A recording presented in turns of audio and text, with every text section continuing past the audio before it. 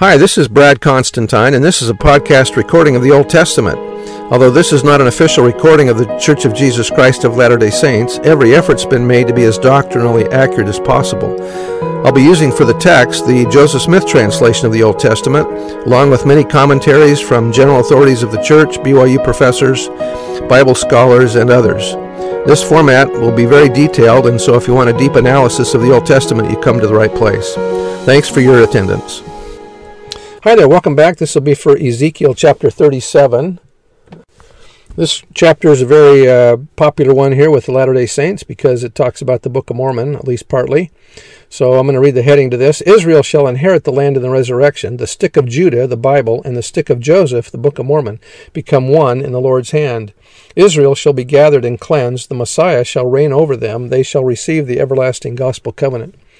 Ezekiel gives two prophecies, but they are one in meaning.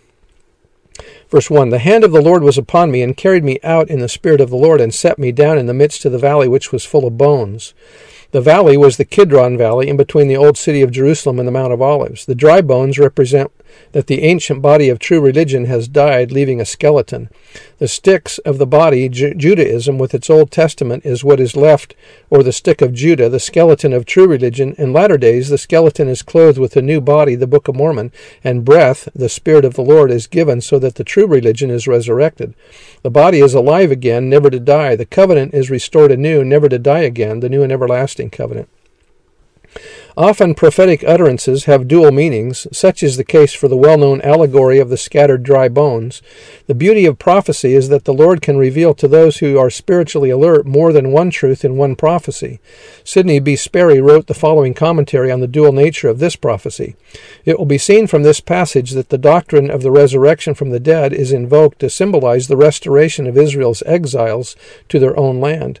The exiles are represented, so it seems to me, as having lost hope. Their bones are dried up, of ever living again as a nation. But the Lord shows them that they can be restored through His mighty power, even as the dead will be raised in the resurrection. The doctrine of the resurrection of the body is assumed. Some writers contend that the idea of resurrection was not known among the Hebrews at this early time, but the fact that Ezekiel speaks as he did would seem to me an indication that the doctrine had long been understood in Israel. Any true prophet would understand the doctrine of the resurrection, so Latter-day Saints believe, and Israel has had many prophets long before Ezekiel's time.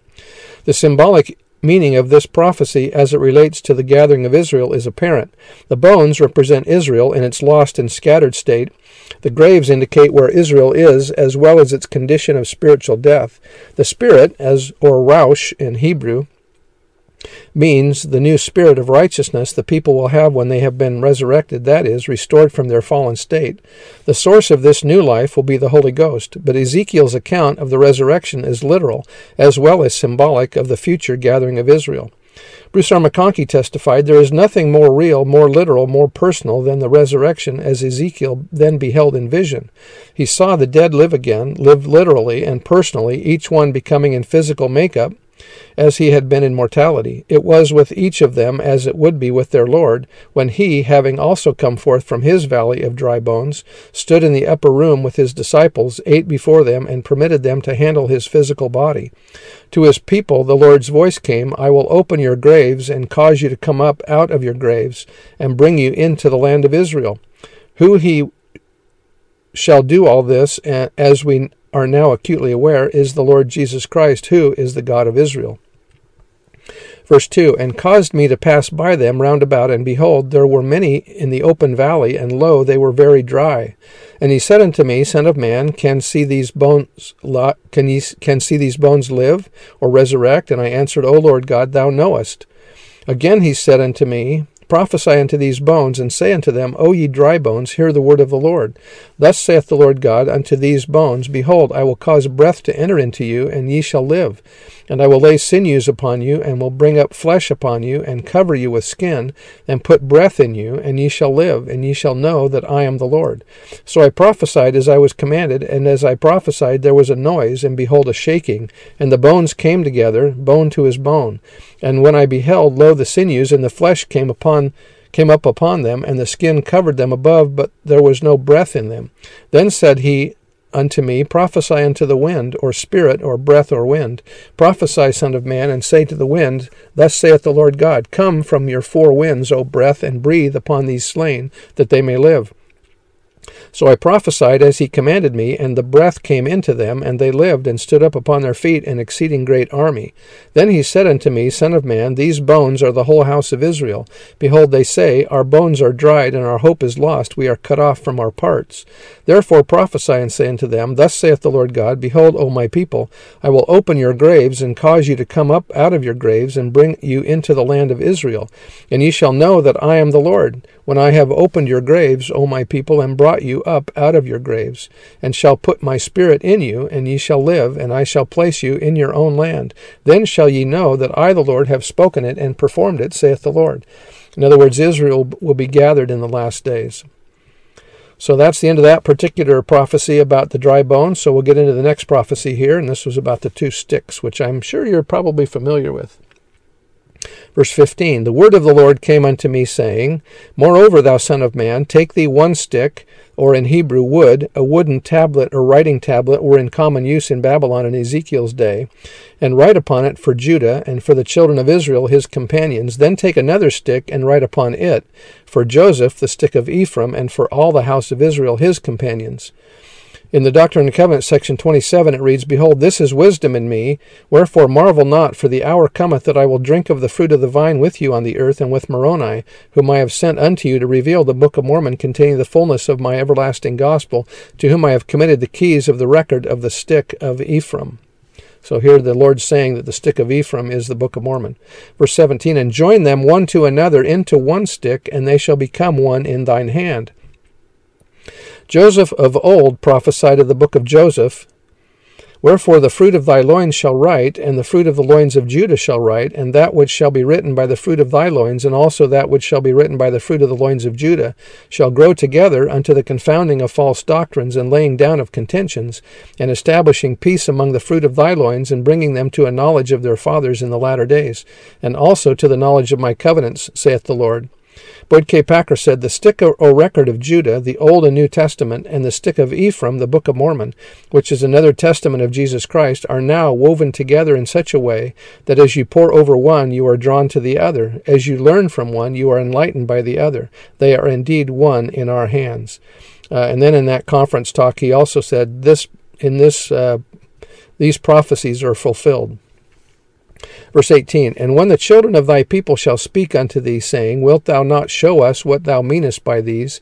Say unto them, Thus saith the Lord God, Behold, I will take the stick of Joseph, which is in the hand of Ephraim, and the tribes of Israel his fellows, and will put them with him, even with the stick of Judah, and make them one stick. They shall be one in mine hand. This passage is another example of the dual nature of prophecy. Sperry explained, What is the meaning of these sticks, and what is their significance? Most commentators simply believe that each piece of wood represents one of the two kingdoms, either Judah or Israel, Ephraim, which are to be bound together or united under the Lord's direction. This act symbolizes the reunion of Ephraim and Judah into one kingdom. However, the Latter-day Saints insist that such an interpretation is by no means complete. What they do believe is that each of the sticks represents a scripture, a significant piece of writing. The Bible represents the stick of Judah, or the scripture of Judah. To an average person not of our faith, this conclusion may seem reasonable, but he will ask immediately what scripture represents the stick of Ephraim, to which we reply, the Book of Mormon. The Nephite scripture is the record of the descendants upon this continent of Joseph, who was sold into Egypt. The Doctrine and Covenants in the Book of Mormon affirm that Ezekiel's prophecy deals with the Bible and the Book of Mormon being joined together. I just read about 27:5, which teaches that the Book of Mormon is the stick of Ephraim. Mormon 7 speaks of the records of the Jews and the records of the Nephites being gathered together into one. The sign that Jesus Christ gave the Nephites that the restoration of the tribes of Israel was at hand was the coming forth of the Book of Mormon, which made the combining of the records possible. This truth is sustained by Elder Bruce R. McConkie because the Book of Mormon came forth as the Syriac insight of Ezekiel has so plainly set forth. Latter-day Israel would be gathered, her people would become clean before the Lord, He would make with them again His everlasting covenant, or gospel covenant, and His tabernacle and temple would be in their midst forevermore. Verse 20, And the sticks whereon thou writest shall be in thine hand before their eyes, and say unto them, Thus saith the Lord God, Behold, I will take the children of Israel from among the heathen, or nations, or Gentiles, whither they be gone, and will gather them on every side, and bring them into their own land. And I will make them one nation in the hand upon the mountains of Israel, and one king shall be king to them all, and they shall be no more two nations. The tribes led by Judah and by Ephraim were historically adversaries, and after the events of Kings 1 Kings chapter 12. In the latter days this enmity will be healed. Neither shall they be divided into two kingdoms any more at all. Neither shall they defile themselves any more with their idols, nor with their detestable things, nor with any of their transgressions, but I will save them out of all their dwelling places, wherein they have sinned, and will cleanse them. So shall they be my people, and I will be their God. And David my servant shall be king over them, and they all shall have one shepherd. They shall also walk in my judgments, and observe my statutes, and do them. Now the David that's being mentioned here that's going to be king over them, he's talking about Jesus Christ, who will rule during the millennium. Verse 25, And they shall dwell in the land that I have given unto Jacob my servant, wherein your fathers have dwelt, and they shall dwell therein, even they, and their children, and their children's children forever. And my servant David shall be their prince forever. Moreover, I will make a covenant of peace with them, and it shall be an everlasting covenant with them, and I will place them and multiply them, and will set my sanctuary in the midst of them forevermore. My tabernacle also shall be with them, yea, I will be their God, and they shall be my people. And the heathen shall know that I am the Lord, or that I, the Lord, do sanctify Israel, when my sanctuary shall be in the midst of them forevermore. Joseph Fielding Smith said that Ezekiel predicted the building of a temple in Jerusalem, which will be used for ordnance work after the gathering of Israel from the long dispersion, and when they are cleansed from their transgressions. Ezekiel chapters 40 to 47 is a description of the latter-day temple, or the ideal temple. You can decide. Some Bible scholars say that Hebrew Scripture, mainly the Old Testament, contains a minimum of 5 layers of meaning. The analogy of the sticks has more. Layer 1, it's just a story of 2 sticks magically turned into one. Layer 2, combining the sticks is the same as gathering people. Verse 21 is the explanation. Layer 3, now it's about 2 nations ruled by 2 kings. The 2 sticks are 2 scepters that become one. Layer 4, the 2 kings become 1 king to a unification of the 2 lands into one. Layer 5 deals with the birthright leadership of the house of Israel. Judah and Ephraim had become the leaders of the split kingdoms. They will be combined into 1 kingdom. Layer 6, the 1 king is representative of 1 God. Idolatry will be gone, and they will worship the true God. Layer 7, if they have only 1 God, then there is only 1 religion, the everlasting covenant. Layer 8, the unified religion will bring unity to 2 books of Scripture, namely the Bible and the Book of Mormon.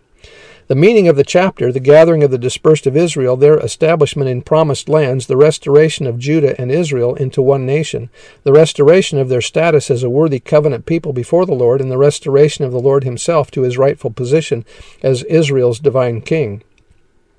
Judah is the Jews who are scattered in most nations of the earth. Israel is the Church of Jesus Christ of Latter-day Saints, the vast majority of whose members belong, either by birth or by adoption, to the chief northern tribes of Ephraim and Manasseh. The prophesied reunification of Judah and Israel will come when the Jews accept the covenants of the gospel of Jesus Christ and join the Lord's church. The complete fulfillment of this prophecy will not be seen until after the second coming. So anyway, that's the end of the chapter, and we'll see you next time. Bye.